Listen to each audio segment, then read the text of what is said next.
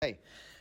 Good morning, everyone. Good to see you all. And we are starting a new series. I know a number of you said you couldn't be here. You're listening online. So if you're listening online and you'd like to receive a copy of the source sheet that we have in front of you, please just reach out to me, israel.motzen@gmail.com. I'll be happy to send you a source sheet. I'm speaking to people listening, not you. Okay, so we are going to be discussing many complicated topics in Judaism. And we could have went about this in two different ways. One, I could have just summarized a couple of sources for you and done a 3-part series and just thrown that at you. And you would have the basic summary and the basic overview of these heavy and loaded topics. And some of you probably would have enjoyed that a lot more, just to have an overview. But I thought it would be more appropriate to do this, what I would consider the appropriate way, the proper way, and really go through the original sources. And there is one book, it's interesting, it's not studied all that much, as far as I've seen. It's a book written by the Ramban, Nachmanides, easily the most important and influential Jewish thinker and scholar and leader of the 13th century. He was born, I think he was like 10 years old when Maimonides, when the Rambam died. But he is comparable in terms of his influence. He was both in terms of his influence, in terms of psak halacha, in terms of the legal process, in terms of Jewish thoughts. And he brought a couple of very important ideas to Judaism about how we approach things like Kabbalah, its central role in Judaism. There's actually an amazing new, not a biography, but more of an overview of the thoughts of Ramban, the book's called Nachmanides. It's written by, I'm blanking on his name, but it's recently published. You can look it up. It's a little dense, but it's a wonderful overview of his way of thinking. And we are going to be learning one of his books. Ramban and Rambam are probably the two most important, influential thinkers when it comes to understanding end of life, death, etc., all those different pieces. And the Ramban, in his description, in his treatment of this topic, will incorporate the view of the Rambam, often arguing vehemently, but also defending him against some of his critics. We know the Rambam, Maimonides, had some significant critics opposing his views, and Nachmanides both argues, but also defends where he feels that there is a valid defense for the Rambam. So we'll be seeing all of that, but because we are going to do it in this process, in this method, it's going to be a slow process. So if you're looking for a quick 1, 2, 3, there are source sheets, Ellen, right where you're passing by, there's source sheets there. If you're looking for a quick overview, I apologize, it's not going to be the class. We're going to be doing this systematically, going through the sources from the beginning, and we're going to be learning this book called Shar HaGamul, which literally means the gate of reward, okay, written by Nachmanides, the Ramban. It's a short book, sort of short for his standards, but it's going to take us a little bit of time getting through it. And so again, the one thing I have to ask you is to have some patience as we go through these topics, because it's going to take some time to fully develop. There are source sheets on the ledge over there as you go by. Can we get the book in English? I don't believe it's been translated. I'll be translating it week by week as we. So hopefully you'll let me know if there's any typos. Okay. Okay. So with that, let's begin. I'm going to be reading it in both Hebrew and English, and again, as you'll see, we'll need some patience, but we'll try our best. Usually, the class will last for about 45 minutes plus. Today, I'm going to have to stop a little bit early. I have to run, unfortunately, to a funeral, but we'll try to learn for at least about a half hour together and get our feet wet in this important topic. Okay? With that, let's begin. You should have the source sheet, and Shar HaGamul, you should see Hebrew. There's two sides to this page. So page 1 is where it starts with some Hebrew. So again, I'll be reading it in Hebrew, and there's an English translation right underneath. So Tan Rabbanan, he begins by quoting something from the Gemara in Rosh Hashanah, a very famous passage in the Gemara, and it says like this: Shlosha Sfarim Niftachim B'Rosh Hashanah. There are 3 books that are open on Rosh Hashanah. Echad Shel Tzadikim Gemurim. One is for the entirely righteous. Ve'echad Shel Risham Gemurim. One book is for those who are completely evil. Source sheet over there. That way. The echad, and one shelabeinonim, for the people in the middle. Okay, so this imagery should sound somewhat familiar. The idea on Rosh Hashanah, there are these books that are open, one for the completely righteous, one book for those who are completely evil, and one book for those in the middle. Okay, that's how it begins. Okay, Tzadikim Gemurim, the Gemara continues and says, those who are completely righteous, nichtavim v'nichtamim la'alter l'chayim. Those who are completely righteous are written and signed immediately for life. Risham Gemurim, those who are completely evil, nichtavim v'nichtamim la'alter l'misa. They are written and they're signed immediately for death. Beinonim, those who are in the middle, Tuluyim ve'omdim, they are kind of hanging, they are undetermined, Mi Rosh Hashanah v'ad Yom Kippurim, from Rosh Hashanah until Yom Kippur. Zachu, if those in the middle merit, Nichtavim l'chaim, they're written for life. Lo zachu lemisa, if they do not merit, they are written for death. Okay, so let's pause for a second. This is the Gemara statements. A bit of a fame, right? This Gemara should sound somewhat familiar. This idea on Rosh Hashanah. We have the books open. We say it's part of the liturgy on Rosh Hashanah. The idea that there are 3 books open, one for the completely righteous, the completely evil, they are judged immediately on Rosh Hashanah. The Beinonim, those in the middle, okay, are judged between Rosh Hashanah and Yom Kippur. And on Yom Kippur, by Yom Kippur, they are judged either for life or for death. Okay. Now, we should all have an immediate question as you read these words. What questions do you have? This is the end of the passage of the Talmud. If we were learning Talmud together, what questions would you have on this passage? Are you going to live or die? Well, that would be a personal question, but let's ask a philosophical question, or a question which is a good, important question. Yes? So are all the people who die in that coming year, was it because they were doomed because of their evil? Correct, right? Meaning the implication of the Talmudic statements. And those who live. Are by definition completely righteous, and those who die were evil. Now, that does not sit well with all of us, I imagine, right? Is that accurate? Is that accurate to say that all those people who died because they were evil? All those people who lived because they were righteous? Probably not, right? That we have a very hard time swallowing that. And yet, this is this famous Talmudic statement. How do we make of it? What do we make of it? That this is right. This is what the Talmud is telling us. What in the world does this mean? Okay, so the goal today is to address this passage, and what we're going to do, we're going to begin by explaining that there are a number of different stages and levels to judgment, to God's divine judgment. There is judgment in this world. We'll see the Rosh Hashanah Yom Kippur judgment, which we'll be treating today. There is judgment after we die, and we'll see more than one judgment after we die. We'll get into that. But today, we're going to be focusing on the judgment that takes place while we live. Okay, so this is really going to be a little bit about understanding Rosh Hashanah and Yom Kippur, and touching upon, and this is going to be a major topic in this book, the question of righteous people suffering. The notion of tzaddik viralo, the notion of a righteous person who suffers. What is the basis for that, right? Where does that come from, right? Which is the question that's asked. If you believe in a loving God, how is it that people who are righteous, how do they suffer? Okay? So with that in mind, let's now see how he treats this. Okay? So let's continue. If you're following in the English, it's the second paragraph in the English where it's no longer in italics. Okay? So he says like this: Zeh she'amru chachamim b'tzadikim shenichtavim l'chaim urasham lemisa. This that our sages said, that the righteous are written for life and the evil are written for death. Lo tzadikim she'ein lahem avonos. We're not referring to righteous people who have no sins. V'lo rishaim she'ein lahem schus. Nor are we referring to evil people who have no merits. Shekama tzadikim mesim la'alter v'kam risham arichem yamim b'shalva. He says, first of all, you see that there are many righteous people who die right away. And you see many evil people who live good, tranquil lives, right? So the first thing he starts telling us, we're reading medieval commentators. They write and they think different than we think. So we're going to have a little patience as he develops his points, but let's try to do so. So he says that 2 things. First of all, again, we see righteous people who die right away, and evil people who live a long life. What do we attribute that to?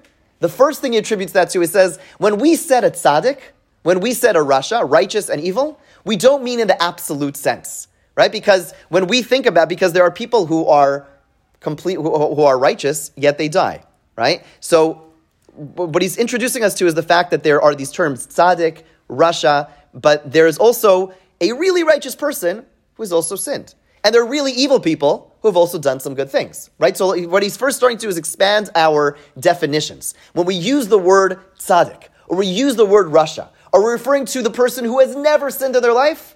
His answer is, no, there are other types of tzaddikim. There's the completely righteous tzaddik, someone who has never sinned. And there are people who are righteous, but they've also sinned. And there are people who are completely evil.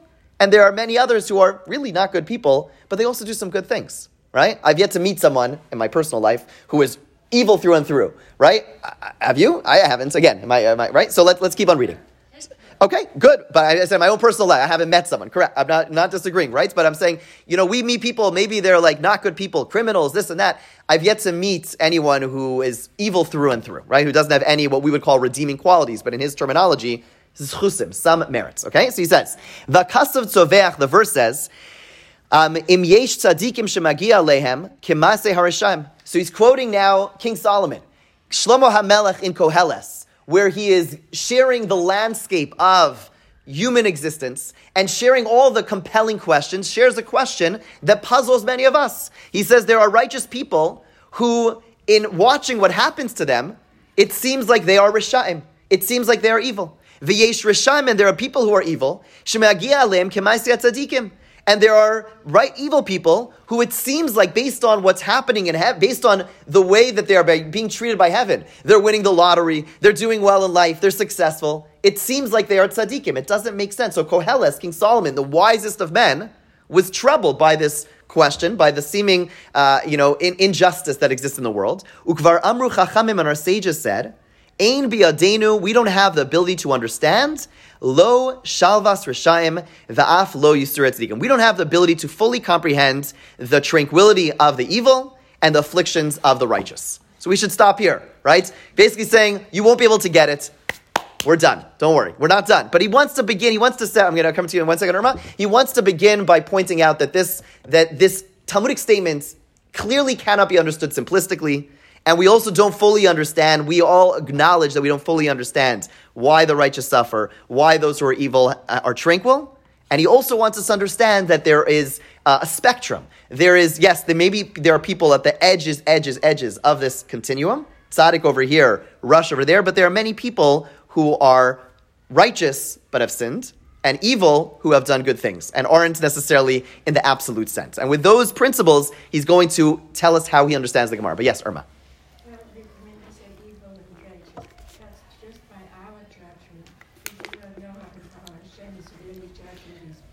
Good. And he's going to get into that point as well. That's right. In other words, we have to, so the first thing we have to recognize, yes, Irma, your point is an excellent point that has to be amplified. And that is that, us saying, well, I don't understand, this person was perfect. How could bad things happen to this person? The premise of that question is faulty, because how in the world, right? We all know people, who seem righteous and aren't, and vice versa sometimes, right? Like, it's audacious to say, like, we know when someone is really right. Like, how... We have no idea. So, and that Irma's point, first of all, is just a dose of humility. Walking into this question is recognizing, ultimately, we can't really make these assessments of who's truly righteous, who's not righteous. Ultimately, we're totally incapable of doing so. Okay, let's keep that in mind, because that's a very important point. Let's jump to the next paragraph over here. Again, I'm going to continue in the Hebrew. Elakach hamida. This is the rule. Yesh avonos, there are sins. Shedino, its rule. According to God's righteous justice system, lipara alehem be'olam hazeh. There are sins where the rules are that the sins are punished in this world.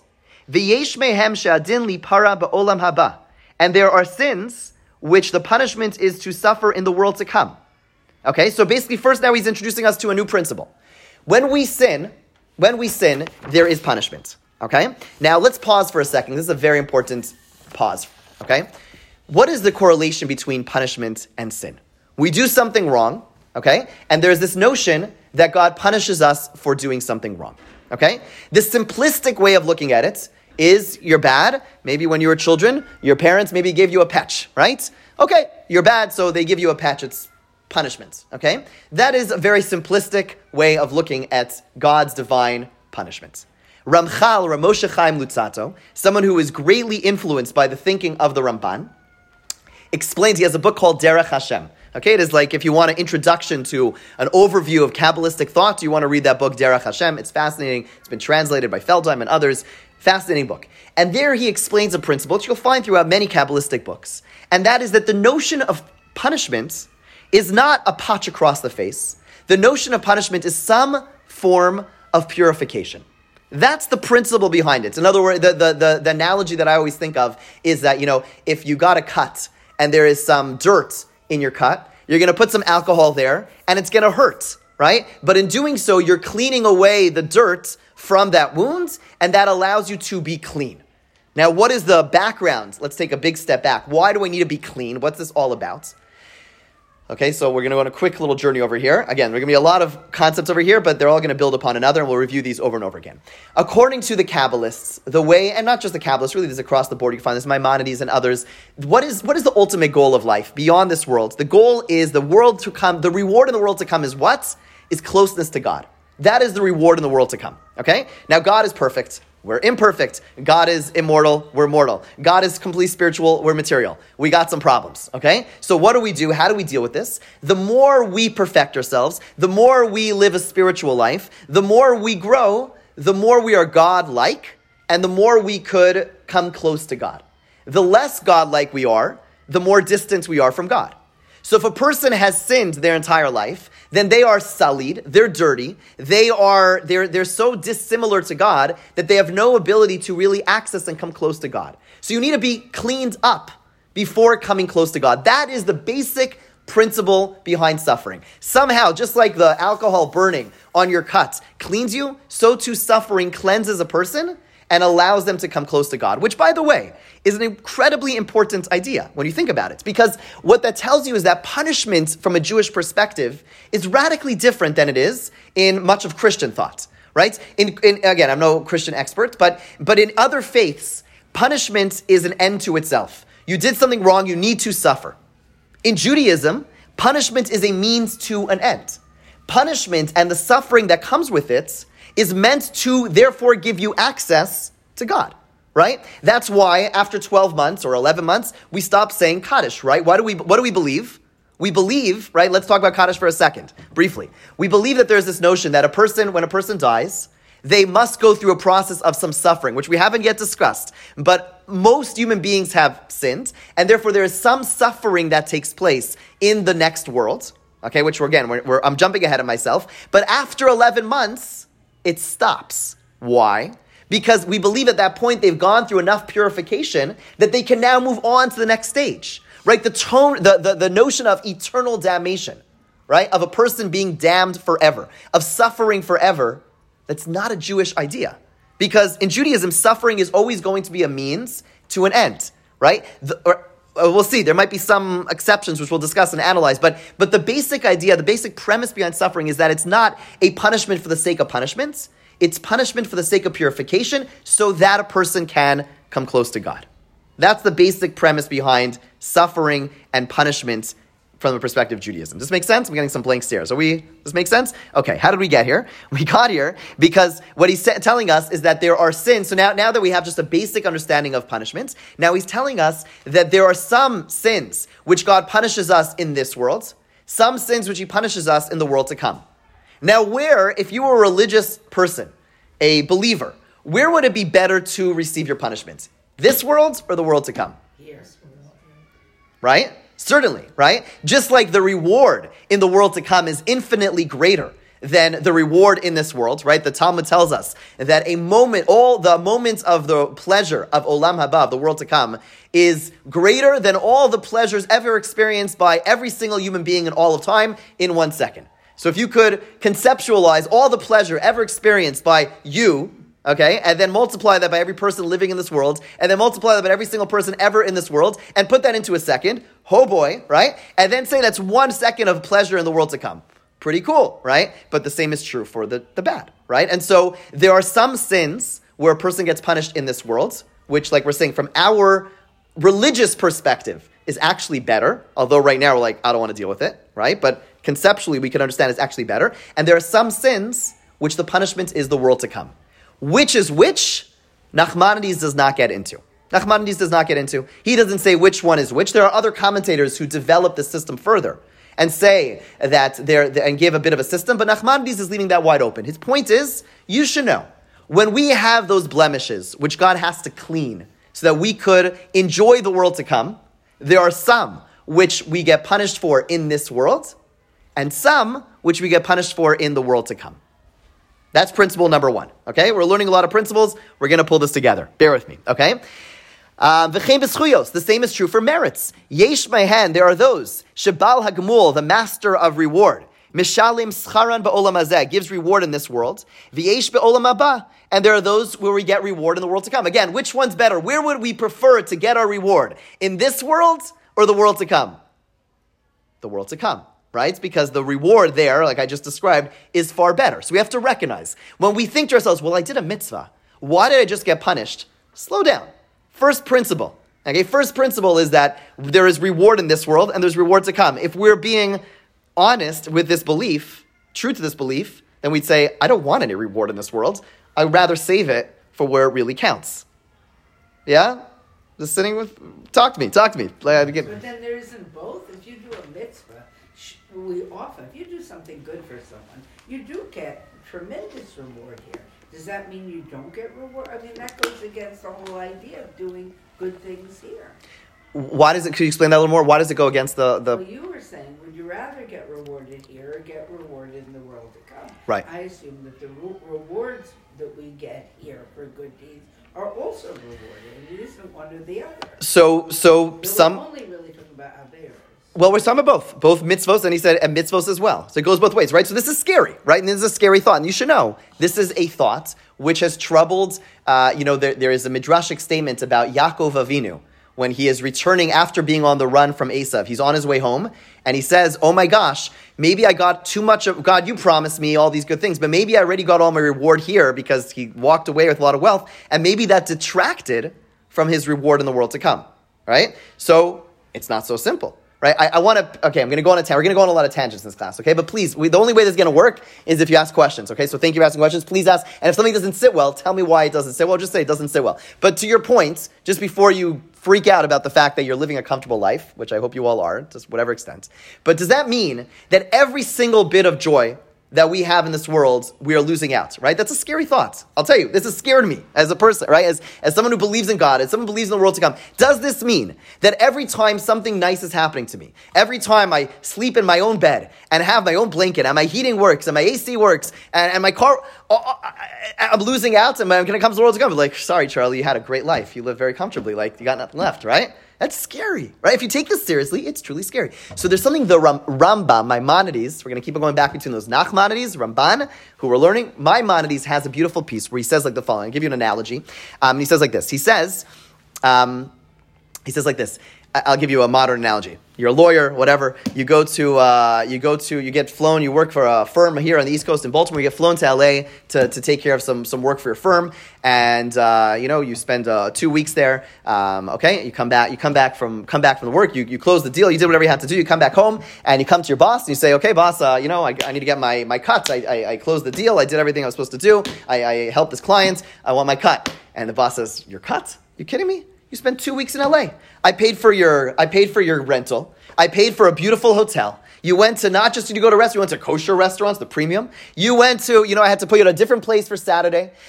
You lived it up for 2 weeks. What do you mean getting paid, right? Now, obviously, that's ridiculous, right? Because one is payments, as one is what we call expenses, right? If you go on a business trip, expenses go on the company credit card. That's the way it works, right? And so the Rambam, he doesn't use this analogy, as you can imagine, but the Rambam basically says, you should know there are two tracks. There is reward, and there is expenses. The best case scenario is that the good that you're enjoying in this world, those are expenses. He says this is the pshat, this is the explanation in the passage we say in Shema. V'haya im shemoa tishmu al mitzvosai. We say the second paragraph of Shema says, if you do my mitzvos, and all the good, it's going to rain, it's going to be this, it's going to be that. He says, what? Is there a reward in this world? He says, no. That passage is not about reward. That passage is about expenses. And so this could give you a little bit of breathing room. We hope that and basically what's the rationale behind that? God says, if you do what's good, I'm going to help you do what's good. That's just the ticket. So it's basically God saying, so there is, we'll call it, it's a form of reward, but it's not really reward. God's saying, you're doing good things, I might help you along the way. So again, we don't know until we find out later, was it expenses or was it reward? Was this bad expenses or was this bad reward? I don't know. But just so you should know, it doesn't necessarily mean that everything we enjoy in this world is by definition detracting from our reward in the world to come, because there is this notion called expenses. Okay? But the basic point that he's bringing up is that you should know, general principle, some sins are punished in this world, some sins are punished in the world to come. Some mitzvos are rewarded in this world, some mitzvos are rewarded in the world to come. Okay? Uchsha'adam chote. Okay? And when a person sins, we're in the middle of the third English paragraph, and the second Hebrew paragraph. Kol shah, all the time, mislachech ba'avonot. And here he uses very important terminology. A person becomes dirty with sin. Umitnatef b'chata'im. Umizgalgel b'psha'im. Okay, so a person basically dirties themselves with sin. That's how we have to understand sin. I want to emphasize this point. I can't emphasize this enough.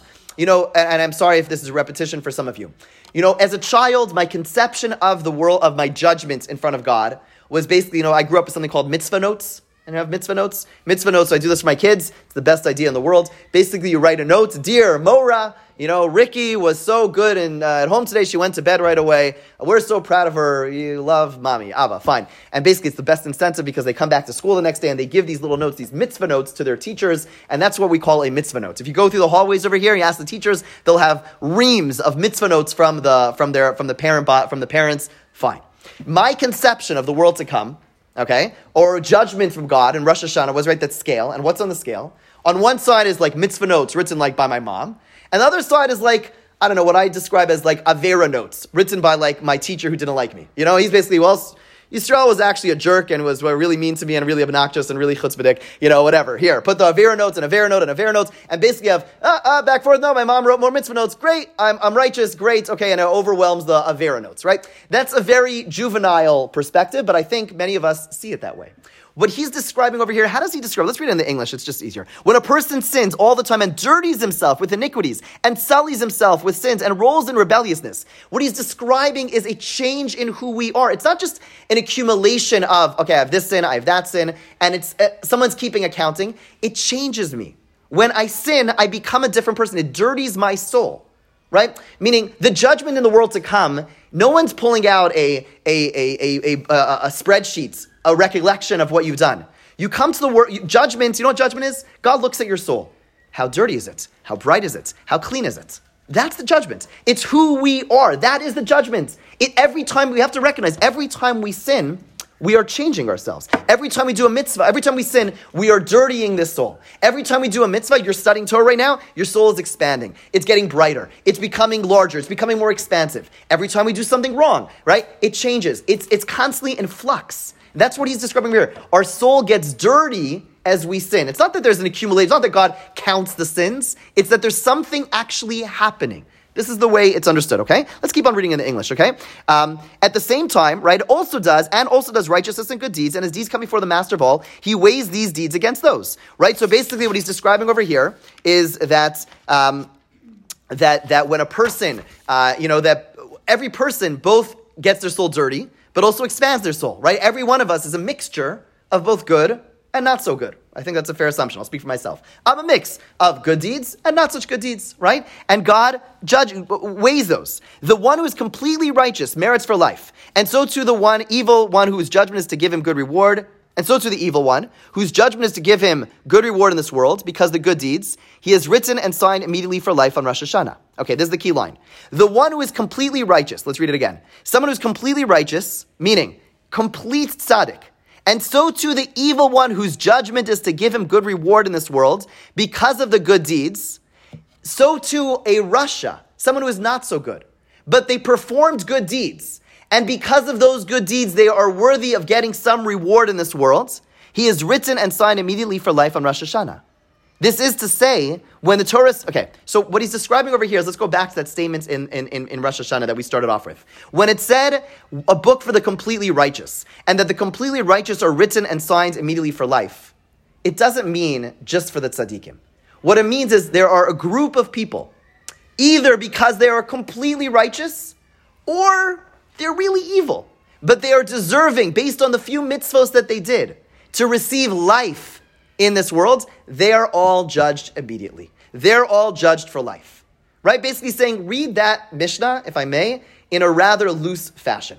He's saying it does not mean that those who are righteous are judged for life, those who are evil are judged for evil. All it's saying is that there are people, based on their deeds, who receive on Rosh Hashanah a judgment for life.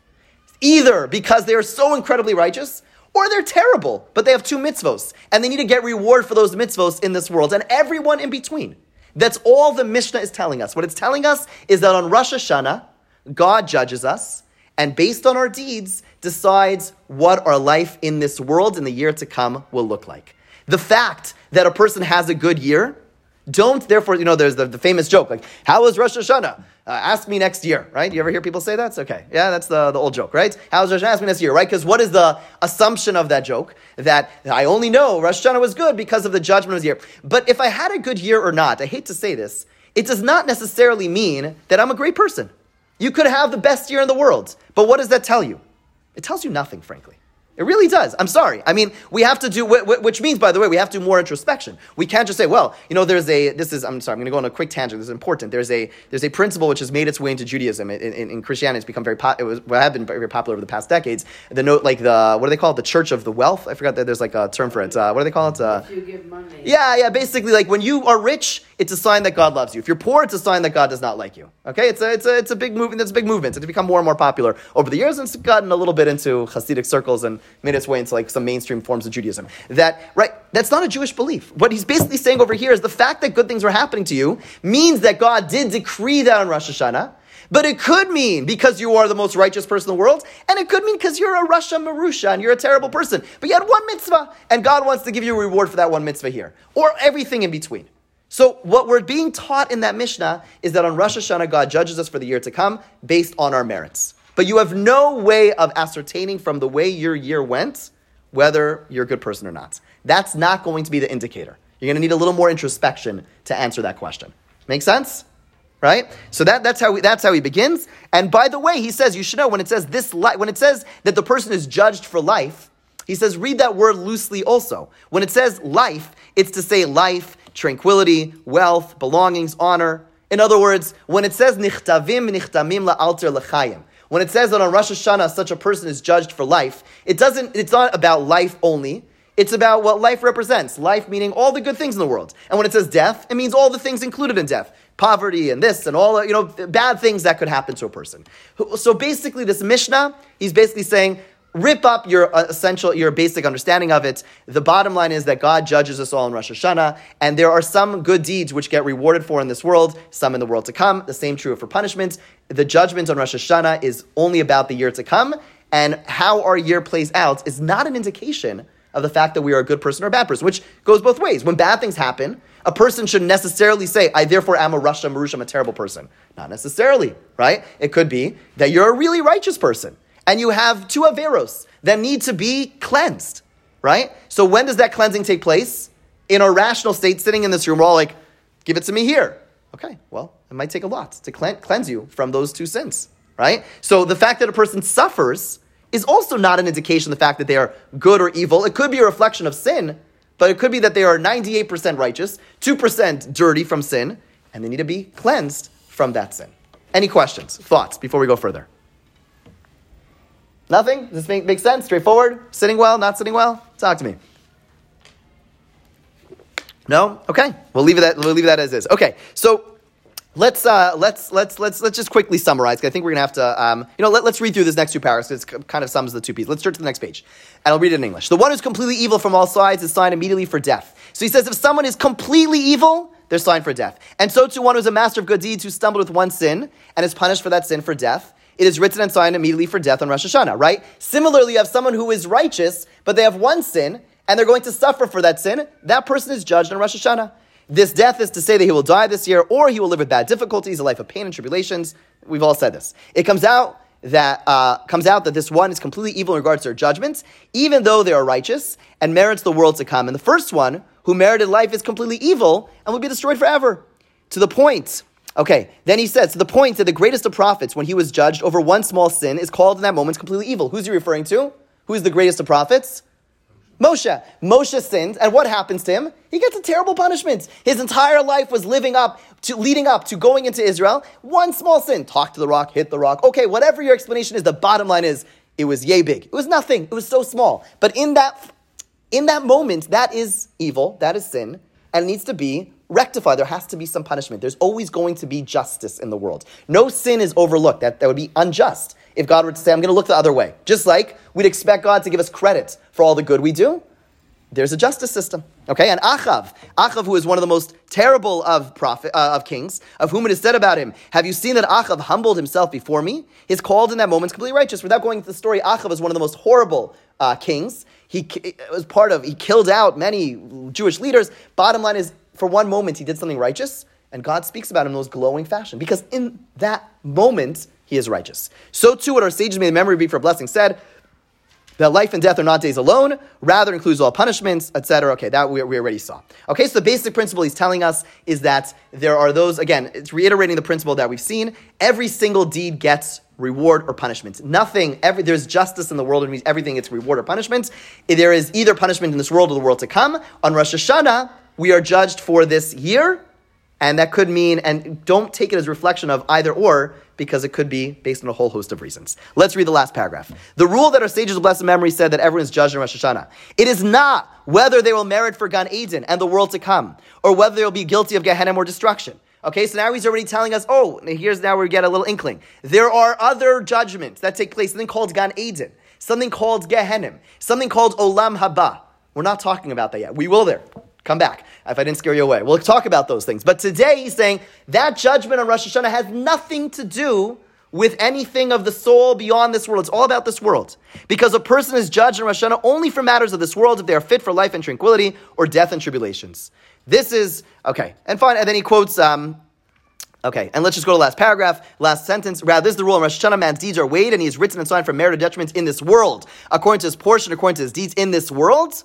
Okay, when man goes to the Olam Haneshamot, okay, when a person goes to Beis Olamo, in other words, the future, then his portion is weighed and decided upon according to what is fit in the world of souls. Okay, so again, the basic point, and this is where we're going to get this out of the way, but this is a very important principle, is that, again, let's just quickly recap and focus right now. When the Talmud writes life and death, first of all, those are general categories. It doesn't mean literally a person is written for life, person death. It means all the good or all the bad. Okay? Evil people may receive reward for good deeds in this world, which will cause them to have a good life. And righteous people may receive punishment in this world, which will cause them to have not such a good life. Right? We have no way of knowing, watching on the outside, why it is happening to someone else or to ourselves. And the last point, which is the first of 3 judgments, is that on Rosh Hashanah, it's decreed how the coming year will play out physically. It's based on our deeds, okay? But the system of judgment is a little bit complex. And again, we can't infer anything from that judgment. What he alludes to, and what we're going to get into in the weeks to come, is something called the soul world, right? When people tell you, people say in Judaism there's 2 worlds. Olam hazeh, olam haba. Okay? Have you heard that? Nachmanides will say you got it completely wrong. And and almost everyone, except for Rambam, will tell you that's wrong. There are 3 worlds, according to them, and maybe even 4 worlds. There is Olam Hazeh, the world as we know it. There is Olam Haneshamot, the world of the souls, which he described to us a moment ago. And then there is Olam Haba, which is another reality. Okay? That is, he's foreshadowing that a little bit over here, telling us there are other judgments, and those will take place before those different worlds. So again, today we spoke about Olam Hazeh, this world, the judgments of this world, and how Rosh Hashanah works. A little bit about how the justice system works. We're going to get into, in the weeks to come, Olam HaNeshamot, the soul world, which is a different reality, and then Olam Haba, the world to come, which is an additional reality, which we're not going to get to yet. Okay, but we will talk about as well. So I hope this made sense. Feel free to give me, I have to run, I apologize. But thank you for joining, and we'll pick up, God willing, next week, and we'll continue slowly to develop these very important ideas. Thank you.